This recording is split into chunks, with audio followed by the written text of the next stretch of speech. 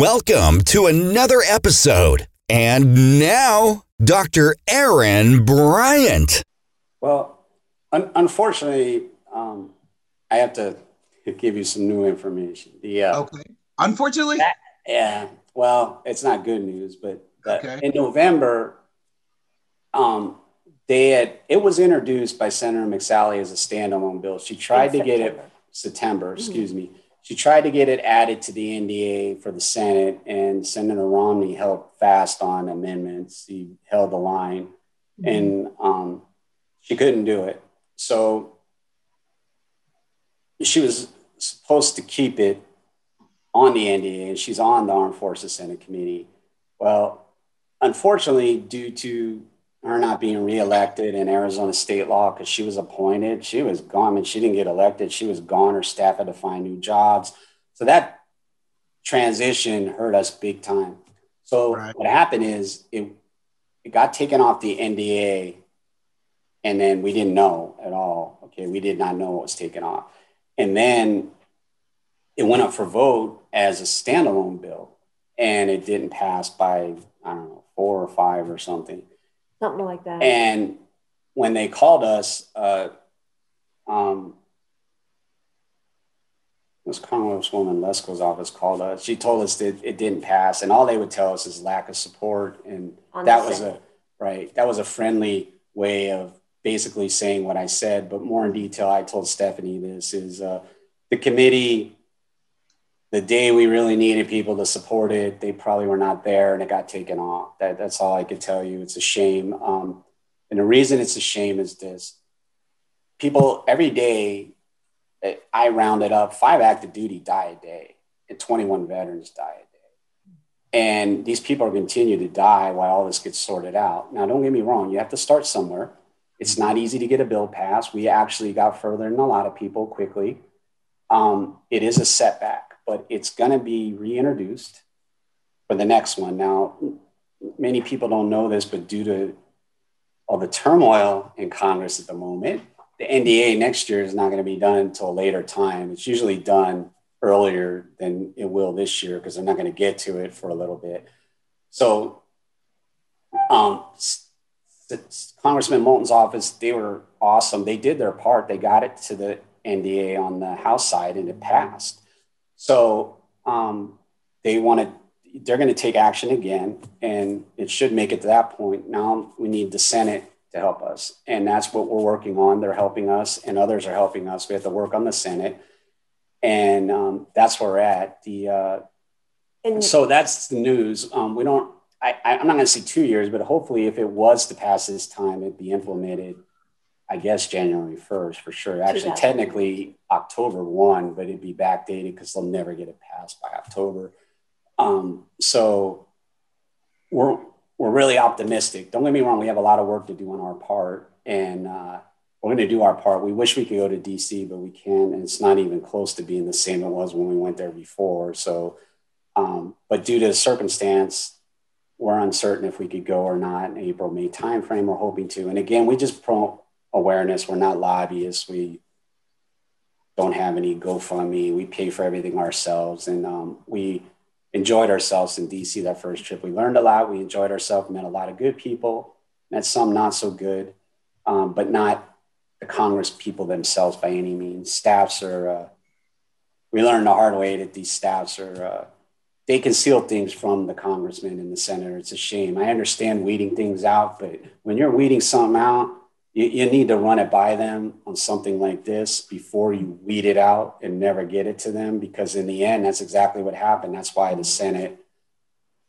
wasn't prepared for what happened, is because the staffs, one could say some of them let us down. I don't know any other words. Let's just say it didn't make it, because if the senator outright knew, I guarantee they would have been more proactive, and they would have told them to work on it. And so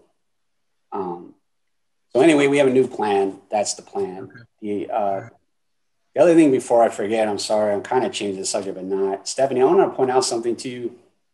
In masterminding the Brandon Act, when we wrote it, and it was me, Terry, and her sister, one of the things Well, a couple of things happened. Number one, until Brandon died, we had no idea that there were so many suicides in the military. I had no idea. When I was active duty, I had no idea. They hit it. I'm telling you, I didn't read about it. I had no idea. Second is, come to find out, 21 veterans are dying by suicide. And it's blamed on, and again, Stephen, I know you know more about this. We did go to a hearing we were on DC, and they blame it on the Vietnam era. In other words, most of them are Vietnam era veterans. Well, here's my take on the Brand Act when we developed it. If we can fix active duty, then by de facto, we fix future veterans, which means we'll fix the 21 suicides someday. Right now, we won't. We can't. But there is hope. If it passed, I'd like to believe in my heart that those Vietnam veterans were told to do things that are unspeakable, and they were told to suck it up and live with it. And I like to believe if they see something that is hopeful, that there is change out there and help is on the way, maybe they won't. Maybe that number will go down just naturally when they see something is being done, that the public cares and something's being done. So we're hoping we affect it both ways, that way and the other way. And then the other part of all this is you could spend the national deficit on putting an end to suicide for veterans and active duty. It won't work. The reason it won't is because the true problem behind everything, I'm telling you, sexual harassment, Vanessa, Guillen, every one of them have an element, our son, of course, of toxic, abusive leadership and abuse of power. Until you focus on that and do away with it, you can't fix this. You could curb numbers, but you cannot fix it. You have to do away with the toxic, abusive leadership and abuse of power. The only way to do away with that is to get rules in place and not tolerate it. But the other thing is toxic leadership and abuse of power cannot rise unless we let it. We let it. I turned the other way in the military. I'm not going to deny that. Of course, like I said, nobody died. I can honestly defend myself in that category. And I can defend myself. I never wrote anybody up, ever. I handled all things at my level that I could.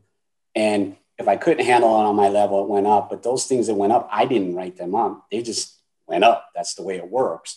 But it's we have to focus on that. And again, the Brandon Act it's a tool in the toolbox. That's all it is.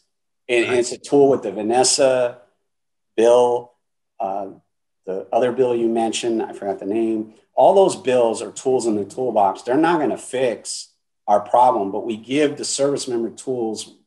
We'll follow it, hopefully reduce the numbers, and we'll improve upon on it. And it might take a while to get true legislation in there about accountability and everything. But for right now, it's something to save lives. And that's what we are about and what we're trying to do. Again, I do want to point out to you, I never conceal this. We're on two paths. One path is to save lives, service members' lives. That is what our mission is for the rest of our lives. We dedicated. Brandon's legacy is saving lives. We believe that's what we read in the letter. And the other path is accountability for injustice for Brandon. That's another path, though. We don't put them, they're not the same path because they can't be, because we need to save lives now. We don't have time to wait 5 or 10 years for justice or something. We need to get saving lives now because 5 a day are dying, and it's out of control, and they don't need to die. And not only are they dying, there's all the other, even any death is suspicious, period. In our opinion, okay, we want legislation someday. Any death in the military is ruled a homicide till proven otherwise. I know that sounds against our justice system. Trust me, if they did it that way and there was true people, I'm talking people with integrity, like maybe the FBI investigating this stuff, you will get true answers and people will be held accountable right away. Trust me. But that's, when I say far-fetched, that'll be down the line, and I don't know if that could ever happen, but it sounds like guilty till proven innocent. But point being is, sat at Gold Star family members, and one of the meetings we went to, somehow, some way, they went around the room and asked how their loved one died, and it was horrible to even do that. But the point being is, it happened, and I listened, and I noticed that there were elements out there in every one of them, me being a retired Navy counselor, that the ones that every one of them had the command was involved in the death. The only difference was the ones that were really nice to them, those people don't know. But I wasn't about to tell them. They don't know because command rolled out the red carpet. It's another way of covering something up. Roll out the red carpet. They're not suspicious. Their son or daughter died, loved one died. That's it. In our case, the command went the other way, which I feel was just stupid, but they chose to do that. I understand why, me being a retiree Navy counselor, but the devil is always in the details. And unfortunately, commands are always involved in these deaths in some form or another. Tillman's an example, but there are many like that. And there are hundreds of thousands, even millions of Gold Star family members out there that have never had justice, that are living with this like we are. And I want to point out, we don't represent them, but the point is we're one of them. We know how they feel, and they need help getting justice and closure and the rules changed. Because one thing I always point out is, and I know this sounds drastic what I'm about to say, but it is the God's honest truth, is you have a 10-year-old in your house right now. Brandon is an example. 10 years from now, you have no idea what your son or daughter is going to do. You don't. You saw they're not joining the military, or they don't have to. I'm going to pay for college. And somehow, some way, they end up in the military. But let's take it a step further. Let's just say that they joined and they were doing very well. And all of a sudden, you had two uniformed people show up at your door and ring your doorbell and tell you your son and daughter's dead. They died by suicide. Come to find out, when you dig deeper in all this, that the commanding officer and a couple other people in that command were the same toxic leaders in Brandon's command. And had those people been stopped, your son or daughter would be alive right now. But no, we didn't stop them. We allowed them to continue to kill. And now you have to face what we do. And like I tell everybody, I wouldn't wish this on my first inning. I don't even wish this on the people that did this in Brandon's command. We do not wish this. It's the worst. But my point is, you have to have accountability in this. Regular society has accountability. Regular society dictates the rules of life. And the military needs to get up to those times. Everybody else has had to do it. Like I said, the police, again, everyone has their own opinion about the police. My point is, I honestly can say, I believe 94% of what the police do is on the up and up. 6% is bad. Yeah. Can you imagine if you couldn't sue them and you didn't have the governor, the mayors, and all these other places you could go to get help? It would be inverted. It'd be 94% corruption, 6% good. So not being able to sue the military and hold people accountable and give them a license to kill and immunity, that is so wrong. It should have been done away with years ago. And the other thing I point out is, and I regret to say this is, let's face it, somebody needs to do what we're doing, and others have tried, and I'm sure they were not successful, and I understand why, because the military puts roadblocks in the way that are just incredible. But if this could have been fixed 10 years ago, our son would be alive today. Yeah. Let's face it. But others died before that. There's no doubt in my mind. Others paid the price, but we got to stop this paying the price now, right away. That's got to stop. And we need to put an end to this. And the other example that insults me is everything going on with DC. Let me tell you, they're triggers about Brandon, because police officer died. I understand that. It is sad too, by the way. I mean that with my heart. One person died. The other four, we'll call them the bad guys, okay? One, our son dies. He don't get all that attention. He doesn't have the Justice Department looking for him. He doesn't have all that. That is so unfair. And it's unfair to the others. Take it a step further. The headline the other day, 4-star admiral visited strike group after racist graffiti found on ship. He goes and visits the ship because of the graffiti. Don't get me wrong. That is horrible that happened. I wholeheartedly support it. And he puts in there, this is his quote. He says that telling sailors they cannot, under any illusions, that extremist behaviors do not exist in our Navy. It says we must better understand the scope of the problem, get after the issue, and eliminate conduct that is driven by extremist beliefs. He said, no doubt this is a leadership issue. We own this.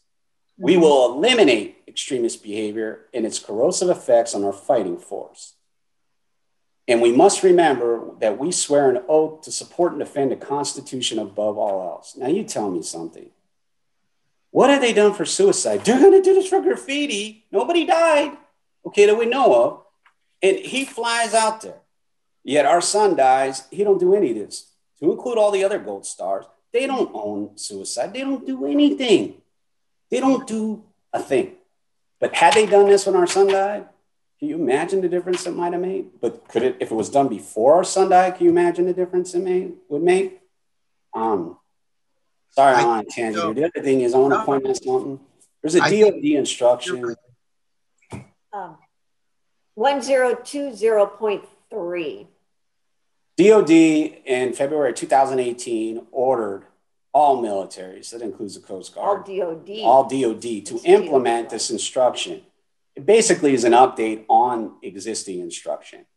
And it specifically says in there words of the fact that anybody caught doing this, like bullying and all this, their names are to be turned in so they could research this and be held accountable.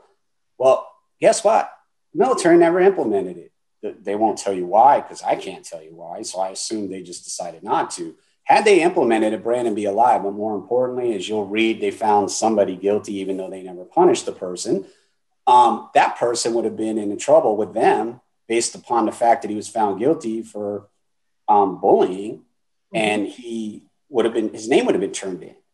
So they never implemented the instruction. Had that instruction been implemented, our son would be alive today. And the others too that died that year and since then, of course, would all probably be alive, because it really tells you beyond a doubt that bullying is not tolerated. And it is saying, it's not using the word accountability, but it's kind of saying accountability, not to where we'd like to see it.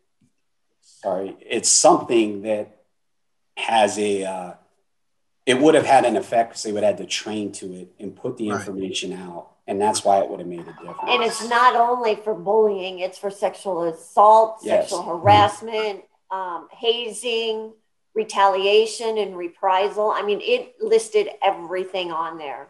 Yes. Right. And it's so frustrating when that happens, because things like retaliation, for example, I remember the year, fiscal year 19, IG only received just over 1,000 retaliation complaints, DOD-wide. That is so astronomically small that they should understand that there is an issue in the system. Only 1% of all people that are sexually harassed in the military actually file a complaint. 1%. It is just so frustrating when things like that happen, that they need enforcement, they need investigations, they need task forces. And that's many different things that we need to expect the Congress and our representatives to really enforce and to do. Well, go ahead. I was just going to say, and the investigating officers, whether they're from the command or NCIS, or I think Army is CID, Air Force is OSI, I think, they need to be, and all IGs, they need to be honest. They need to conduct an honest and thorough investigation into every death, because Brandon's was a suicide. Yes, they investigated it as a suicide. Even after we gave NCIS information that would, in our minds, no doubt, turn it into a criminal investigation, and they never did it. They never did it. We have so much evidence that they drove Brandon to die by suicide from their toxic, abusive leadership and power. And then the other thing, it's funny you brought up sexual harassment and assault. This is a fact. You know, in Brandon's command, we've talked to several women that happened to. that command had a minimum of 5 investigations going on that. That's unheard of at the same time. And we talked to some women, and the outcomes were horrible. Yeah. As a matter of fact, there was DNA evidence on one of them, and they let the person go. Mm-hmm. And they actually stationed that person too. The other one of the people transferred, and that person ended up there also at the same time. And that command did not handle those things very well. So again, toxic leadership tends to defend their own. Obviously, these people were one of them. The other thing I have to ask, so first of all, I commend you for not giving up, because you have to continue to push. I think about my fellow Ranger, Pat Tillman, the NFL player. His family didn't give up, even though the military identified his situation as one thing, but they came back and fought, and they found out it was something else. So, and it's not as horrible as suicide, but the parents and the family knew something wasn't right. And I think that's what my point is that you cannot give up if you feel truly there's something that's not actually being provided to you, if they're not being transparent. We have to hold our military accountable to start stepping up. Like you said, Ms. Caserta, you said the IG, they have to start doing the right things.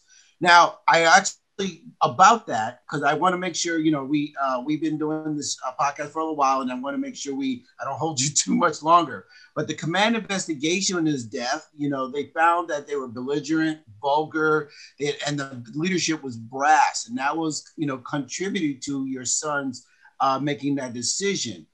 Can you share what actually some of the things that regarding the chain of command and the consequences pertain to his supervisors? Because that I could not quite find and understand. Is there anything the outcomes?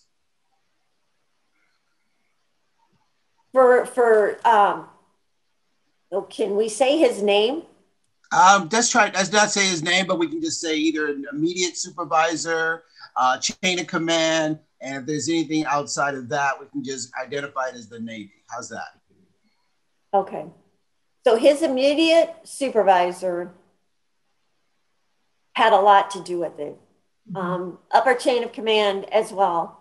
But his direct supervisor had a lot to do with it. And this is actually proven, right? This is what the military, the Navy actually came back and told you?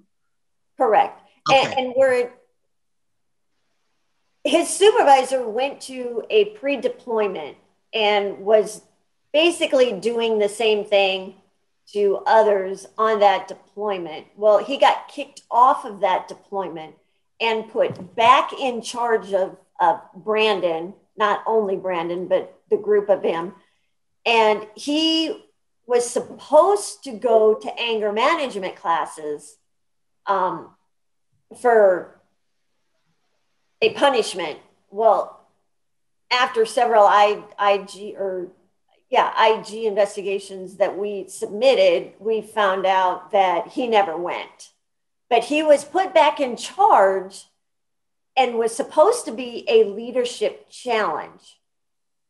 The command refused to court-martial him after Brandon died because it would keep him in the command longer. So they decided, like 2 days after Brandon died, he was actually overheard making derogatory comments about Brandon and his death. And they moved him to the wing of the Atlantic Fleet with the Admiral. That was all he got. And then after a couple of months, we do know that he went to another squadron, and it was mentioned that he was doing the exact same thing that he did at HSC 28. And to top it off, on that pre-deployment, he was literally taking bets on when another sailor was going to die by suicide. Okay, I have to ask, Ms. Caserta, how do you know that? Was it the anonymous call? No, people come forward telling us this. Okay. And what happened is I talked to a few people before the mutiny order came out. I called. They didn't know I was calling. Again, when I say they, the command didn't. But then these people conveniently let the command know I was calling. And of course, they were rewarded for the information. And that's when they put the mutiny order out. And because they knew I was calling around. Right. And I found this out. But there are others that have come forward since then and have told us the same story. That story has been told by many on their own without us asking. Okay. But that particular sailor that he was abusing, that guy left. He was kicked off. He left. That guy excelled, went back to normal and became a superstar, and he lived. And he's alive to this day, doing well in the military, like he always did before this guy messed with him. And, but yeah, this guy, an example of this guy messing with Brandon. We sent Brandon a Christmas package, and the guy collects the mail. I guess he delivers the mail at quarters. He drops it in the middle of the room and says, "Concerta, this is yours." And made Brandon walk up there and grab it. And then Brandon was one of those people that he would do all his work. He'd help others get their work done. And then he'd go ask for more work to do. This is written too in writing. And let me ask Stephanie, how is it possible that you could get reprimanded and from my experience, when that's brought down from chain of command, that's in your file and it's almost orders. So if you're told to go do anger management, how do you avoid that? I'm not processing. Well, if no one follows up on whether he completes it or not, then he can get away with that. And that is, sadly, there's no action required on any system, administrative tracker. There's no flag in place for a requirement to put on.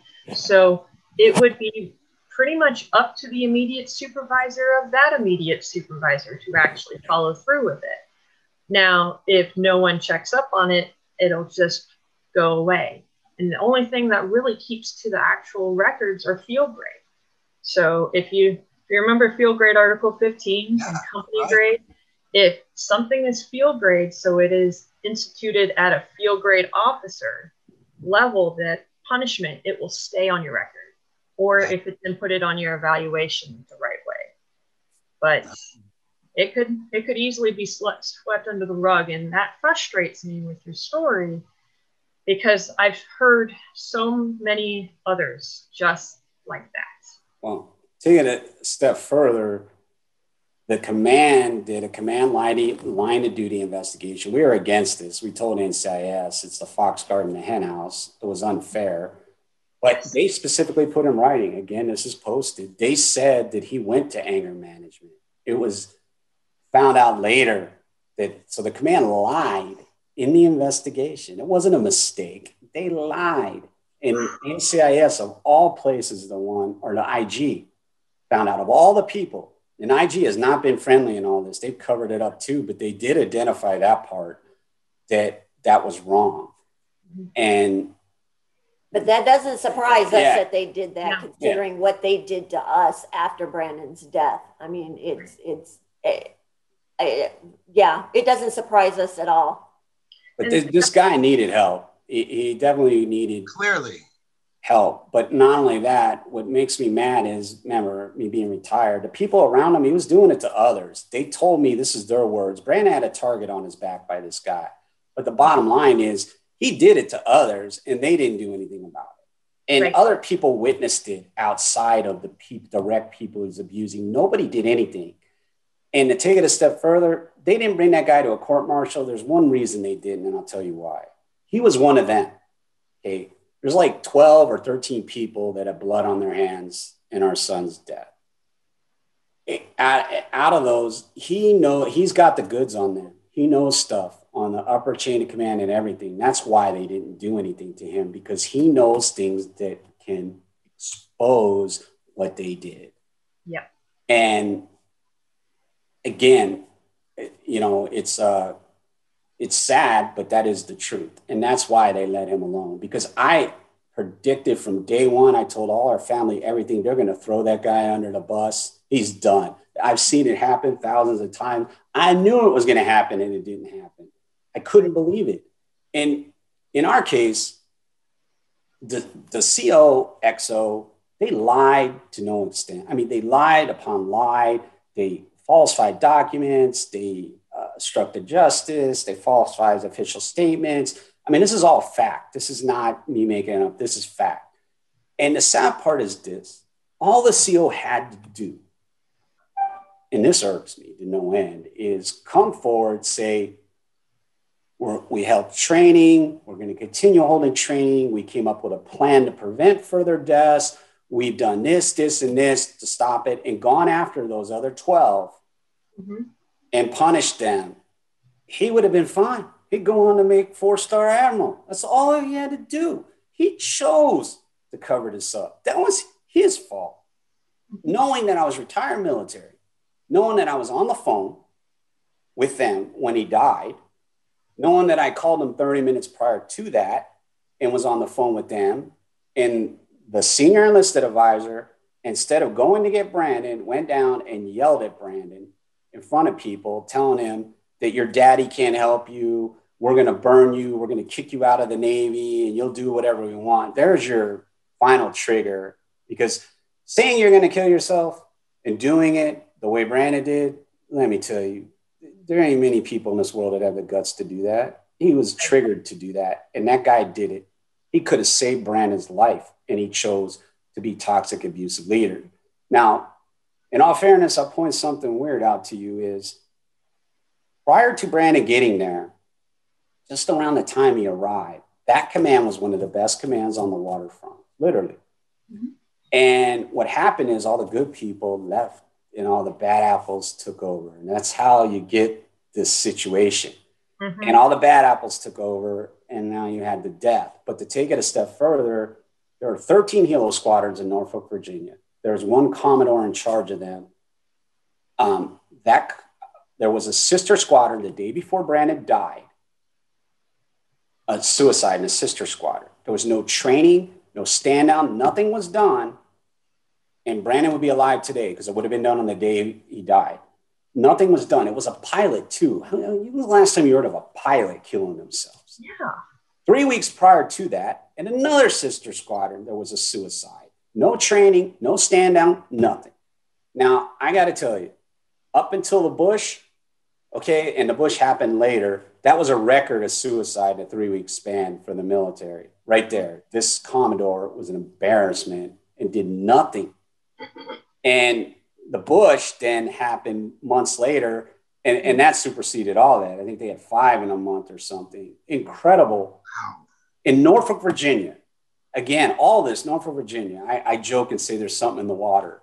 But it's the toxic abuse of leadership and abuse of power. And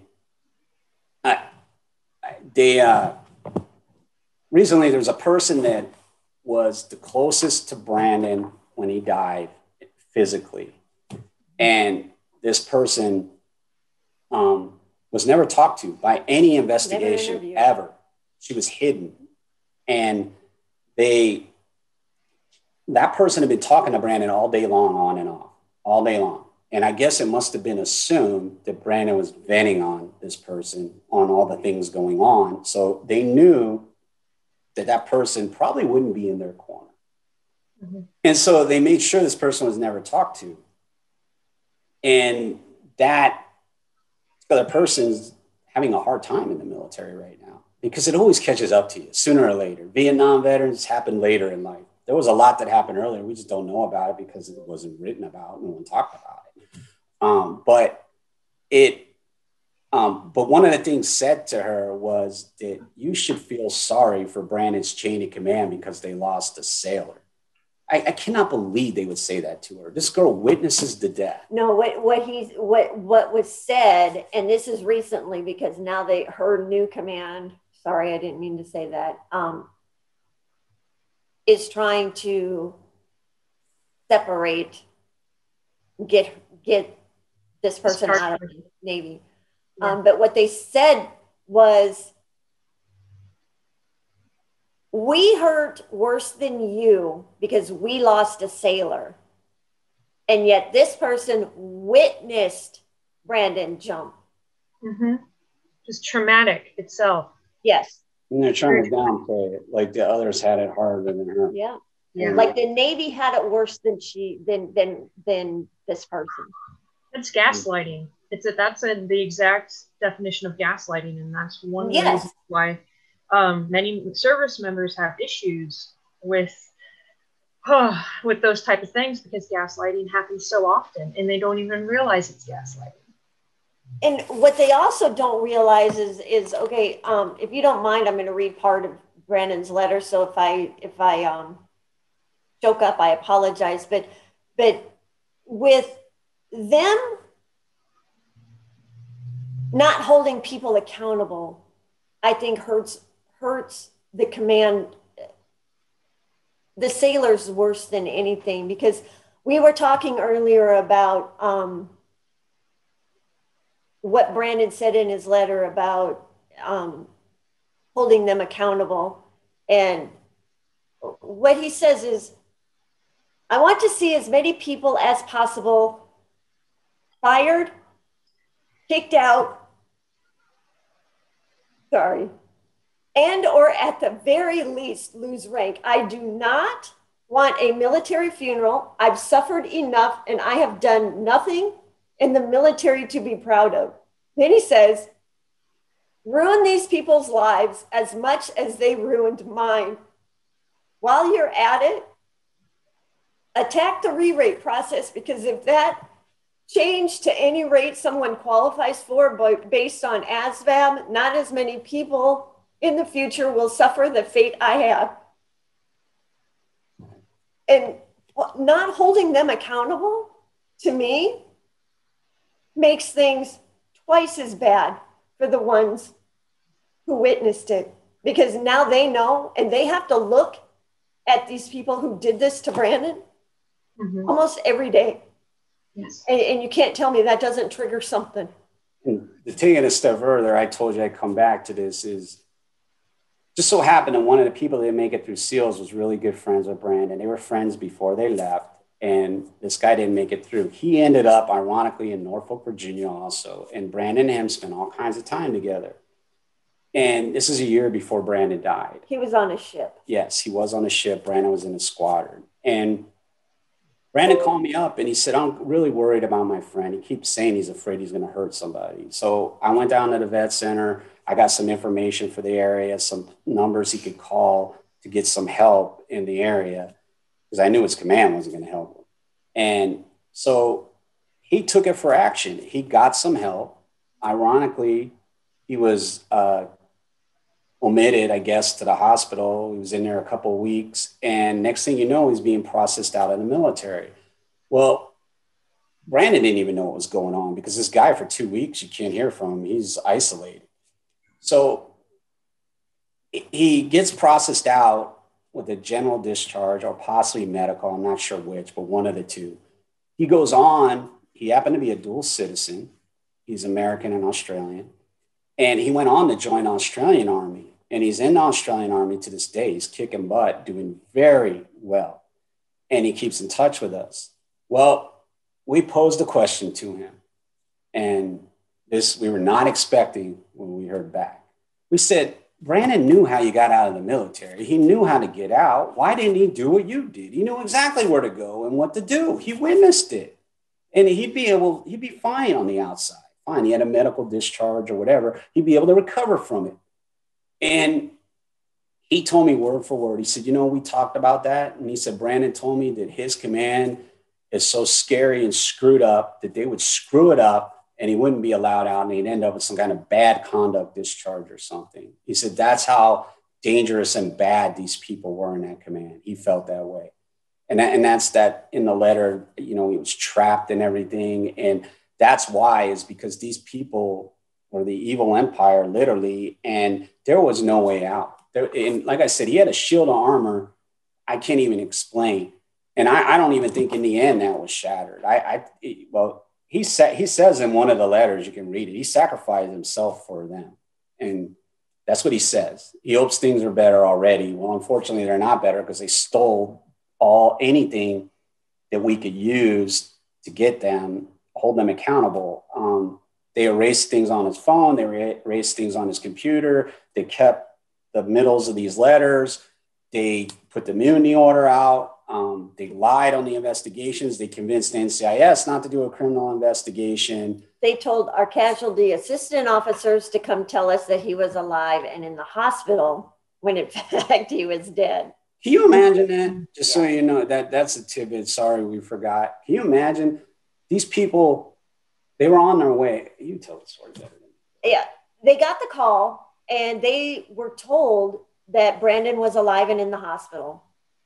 On the way to our house, they either got a text message or they saw footage of a news segment that was on TV, because they must have done an internet search. Well, they saw it and it said that there was a mishap at the Norfolk Naval Base and the sailor was deceased.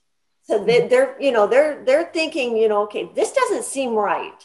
So They pull over. Remember, they're on the way to our house. They pull over, they call the command, and whoever they talked to said, you need to tell the parents that Brandon is alive and in the hospital. And they're saying, but if he's dead, we have to tell them he's deceased. And so apparently they argued back and forth for several minutes. And finally, the command said, yes, he is deceased, but you need to tell them that he's alive and in the hospital. And they said, we can't do that because that's a lie. And we are not doing that to these parents. Absolutely. We did not know that until the next day when we were filling out the paperwork that you fill out. Mm-hmm.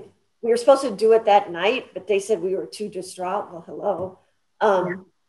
But they told us that the next day when they came out for us to do the paperwork. And yet they never invited, his command never invited us to the funeral. We got a letter, I think it was from the commanding officer telling us that everybody went to his memorial. He did not make it mandatory. And then come to find out, most of the people in the command did not go, and it was mandatory. And they just threw it together. Mm-hmm. Brandon's body was still in Norfolk. They held his body for 3 or 4 days before they took him to Dover to do the autopsy. Mm-hmm. We've spoken to several other families that have suicide victims, and a lot of them did not have an autopsy.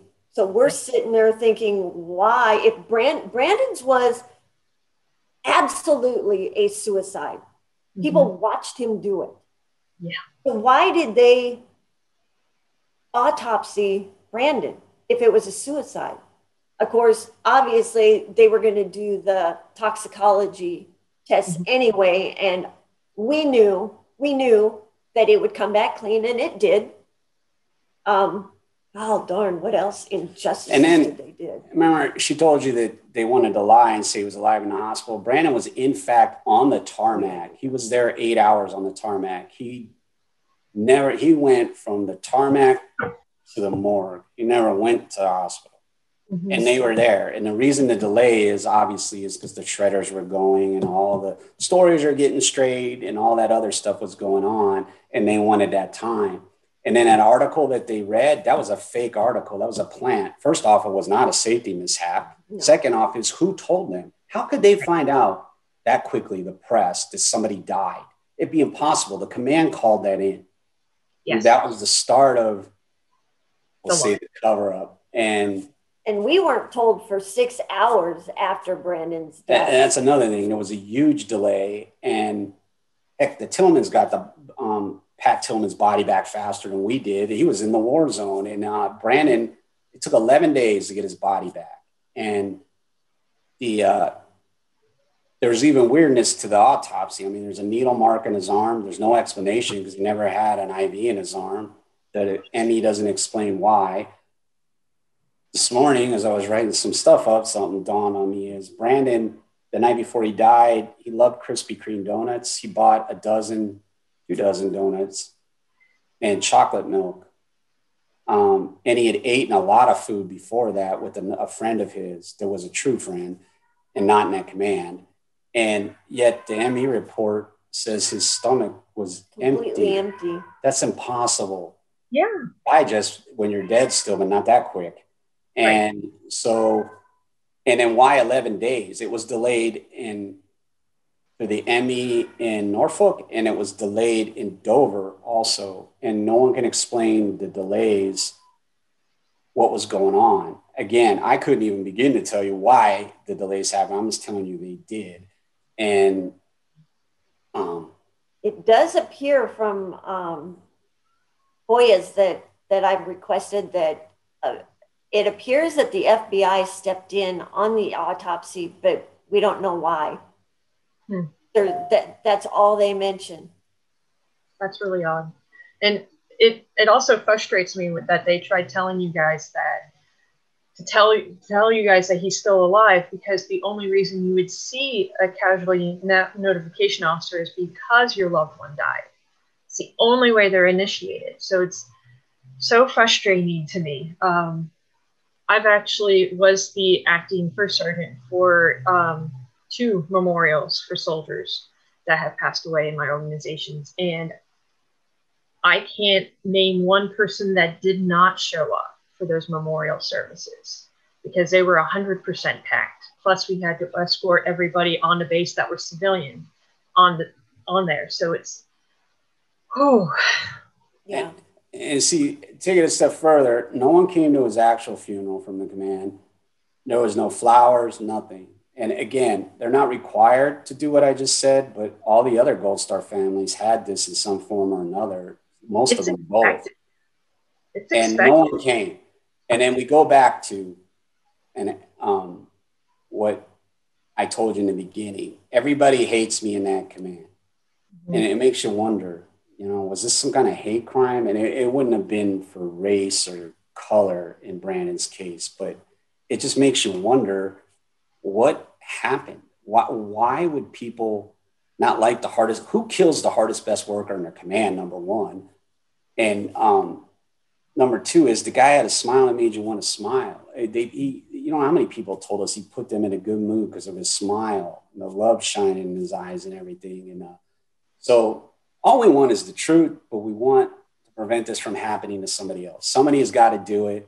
We're going to do it. I know there are others out there and there are other bills and there are other things, and we support every one of them, and we want every one of them to pass because, again, they're all tools in the toolbox. None of them is the answer.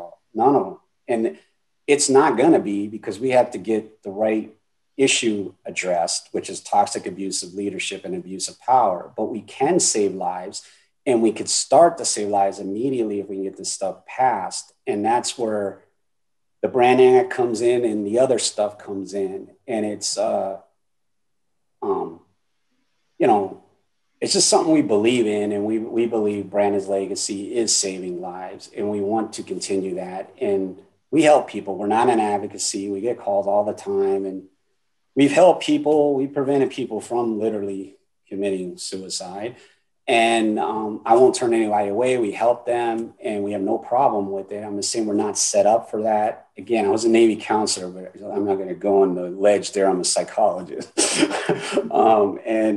But I do get them help. I give them numbers, good numbers for their areas. I have a contact at the vet center that helps me, who is a psychologist. And we do everything we can. But like I said, this is all about saving lives and accountability. Brandon's thing is the ground zero for accountability. It needed to start somewhere, and his story is perfect for it because it overlaps on, there's sexual harassment in Brandon's story. It wasn't him being sexually harassed, but I told you the command had several cases, sexual assault, some of them. And he was walking them to their cars. Yeah. Why, if they were under investigation and that command was zero tolerance, why in the world did Brandon have to walk women to their car at night?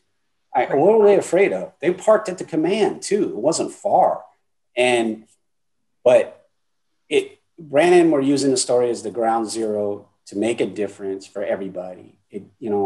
it's to stand for all Gold Star family members. It's not just Brandon, but we had to start somewhere, and his story is perfect to start it and to build upon. And again, every day there's more and more, and hopefully some of those people will join in and be able to help us in different ways. And I do want to point out, we've had a lot of help, and we appreciate it. The press has been fairly kind to us. When I say that, meaning we haven't got as much exposure as we like, but we have gotten some exposure. The military.com story, most people don't know this, it is the highest read story verified by hits and reads ever that they have ever done. And wow. The reporter won an award. She won an award for that article. And so she's an award-winning reporter now because of it. And she did an outstanding job. We met her, nice people too. But people like her and others have helped us. We didn't have help, we wouldn't have gotten this far. And I'm not talking financially, although some people have spent their own money doing things. I mean, just the moral support and volunteering, their help and wanting to help. Like you guys. Yes. And you can't get through it without those people. I'm telling you, there is no, I guess if you were a billionaire, you might be able to, but again, you're not going to have that moral support and people standing by you the whole time, being there if you need to call them and stuff. And it's a group effort, team effort. And that was Brandon, team. Well, it sounds like Brandon actually made the ultimate sacrifice voluntarily. And I hate to say that because what he did was a sacrifice. He chose to make that sacrifice on behalf of helping others. And you talk about how great of a person he is. I can't think of anybody who would make a greater sacrifice. I have to end this podcast because we have literally gone far and beyond, and not to take anything away from you, because this has been amazing. I'm excited. I'm thinking about my editor and what we're going to do behind this. And this is going to be probably one of the, like military.com will probably break some records, but that would be nice. Hey, that's great. We got to get the word out. Yeah, absolutely. Well, like I said at the beginning, it's always the guest. It has nothing to do with me. It's always the guest. But before I go, say goodbye to Stephanie, because you're the one that brought us all together. I want to give you a chance if you have any last words. I know you have a website, your organization, which is literally critical and important in this. Please talk a little bit about that. Okay, so my organization, we actually just renamed ourselves. So it's Veterans Legislative Voice. And it is basically to empower current military and veterans on finding their own voice and emphasizing on what needs to be changed legislatively. So that could be federal, that could be state, city, county, any of those. We're expanding to that past the national side. And my website, it's VETS, VETS, legislativevoice.org. That's legislativevoice.org. Okay, we will definitely have that on the YouTube channel, on the podcast. Mr. and Mrs. Caserta, again, on behalf of the team here at Dr. Bryant Speaks, my ultimate sorrow goes with you. I understand the fight. I will commit to doing what I can. And again, I'm so sorry for your loss. And again, please, let's stay in touch. My information is on the website. You can reach out to me directly. Clearly, I'll be staying in touch with Stephanie. We have a lot of work to do, and I know you do as well. We need to continue to push those Congress people, the senators. We need to get them to understand. I'm going to close by saying something that Mr. Caserta said that I thought was important. And he says, we might not be able to tackle this completely, but we can bring down the numbers. And I can't stress how important that is. As a traumatic veteran, there's things that the military is just the nature of the beast. When you're out there in combat, we have these night terrors and I can't sleep, and these things just occur. And that could contribute to some of those suicides because some of us give up and we can't keep fighting, the depression, the anxiety, all the elements of PTSD. But there is the soldier on soldier piece that is also contributing to that number. That part we can fight. That part is controllable.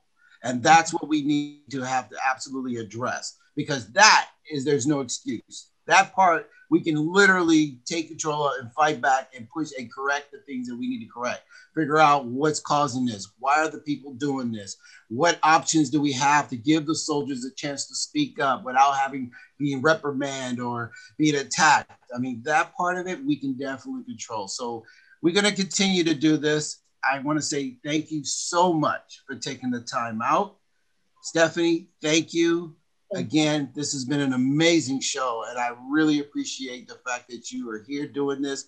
I know it's emotional to take you through this again. I apologize for that, but we have to get people to understand. Exactly. And thank you so much for your guys' time. Yes, thank you both. Greatly appreciate it. And if you need us in the future, or you need a fill-in or whatever, anytime, please keep us in mind for the future. If you need to do another one or want to or whatever, or somebody cancels at the last minute, get a hold of us. We'll do anything we can. And we'll keep you posted on the Brandon Act. Yes, we will. Yes, absolutely. Definitely. And that's very important because there's a lot of things that I track and I'm not always up on everything, which is why I got Stephanie on my show, Quick Dial. It's like, hey, what's going on? But absolutely. So thank you for that. All right, well, I'm going to end this. Do not go away. I definitely want to ask you something off the camera. So again, I want to say thank you so much. Thank you. Thank you. So I paused the show and had a conversation with the parents of Brandon. And we talked about quite a few things off record because one of the important things about this show is to protect those that are innocent until proven guilty, So try to support the justice system. However, if you have listened to this entire podcast, you can definitely hear there's injustice out there. Brandon Caserta was one of 325 active duty service members who died by suicide in 2018, and one of 68 sailors. Now, you heard his father talk about some of the other issues that were happening with sexual assault and things that Brandon actually got involved with to protect his fellow sailors. And clearly there's other ships and other incidences out there that is happening, according to military data. I'm not making this up.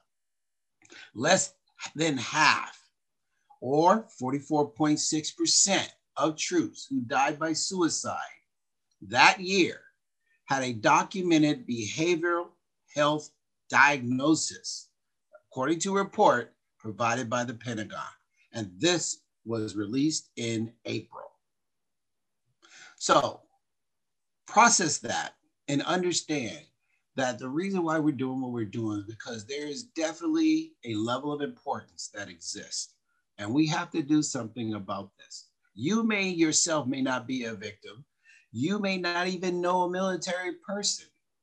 You just understand that behavioral health, mental health, those things are important. And we're still diving in to understand how all of this relates to the human body. I mean, right now we have COVID and I'm still trying to understand. Somebody give me an answer to this and how it affects my body. All I'm hearing is respiratory, flu-like symptoms, etc. But yet a young, healthy track runner or a young, healthy doctor who gets a vaccination shot dies. Or why is it that my aunt, who is in her late 60s, she gets COVID and she's still okay. But yet I'll have a young cousin who gets it and he passes. I'm still not understanding.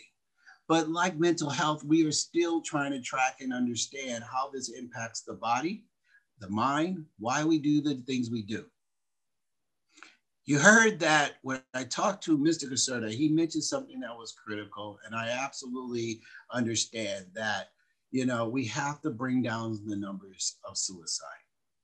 And I mentioned on the show, there are some things we cannot control because the nature of the beast is that we're soldiers.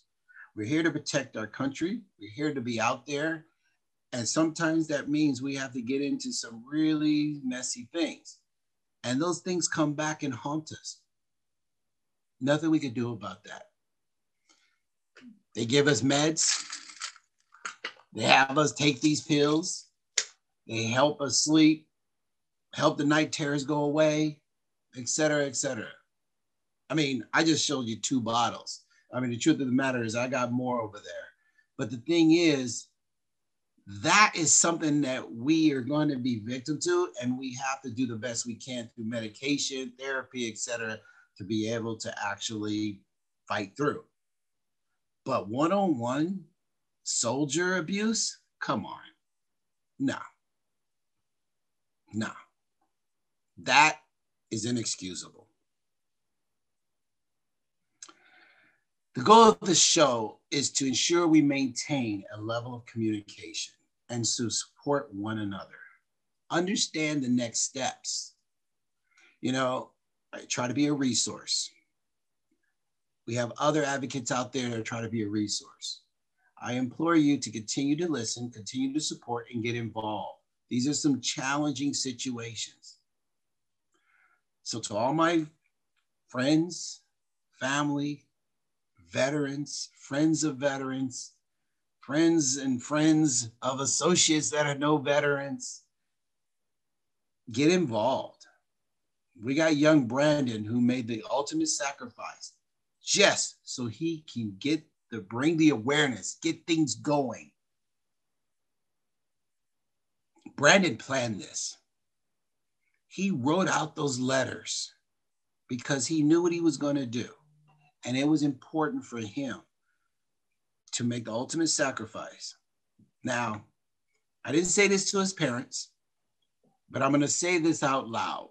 And I'm a person that grew up in the church, and I understand religion. And I remember a story by this son who also made an ultimate sacrifice because he loved the world so much. Well, I'm not saying Brandon is somebody at that level and caliber to be considered a savior, but I think he's took some bit of guidance to understand that sometimes it requires ultimate sacrifice to help others. So my hat's off to Brandon for the courage he just demonstrated. It wasn't involuntary, like Vanessa and so many others who've experienced trauma and died. No, Brandon made a choice, and he said, this has got to stop. And he challenged his parents to help and continue to fight. That's bravery. So let's not disappoint them. Check out my website. Check out the YouTube page. The links are going to be there available for you. Please get involved. That's my show. My name is Dr. Bryant. I'm your host, Dr. Bryant Speaks. Thank you for listening. Thank you for watching. Until the next episode. I hope you enjoyed this episode of Dr. Bryant Speaks. Thank you for listening to the podcast. If you enjoyed this episode, please locate others on all the popular podcast channels and YouTube under Dr. Bryant Speaks. And go to the website at drbryantspeaks.com for the latest info.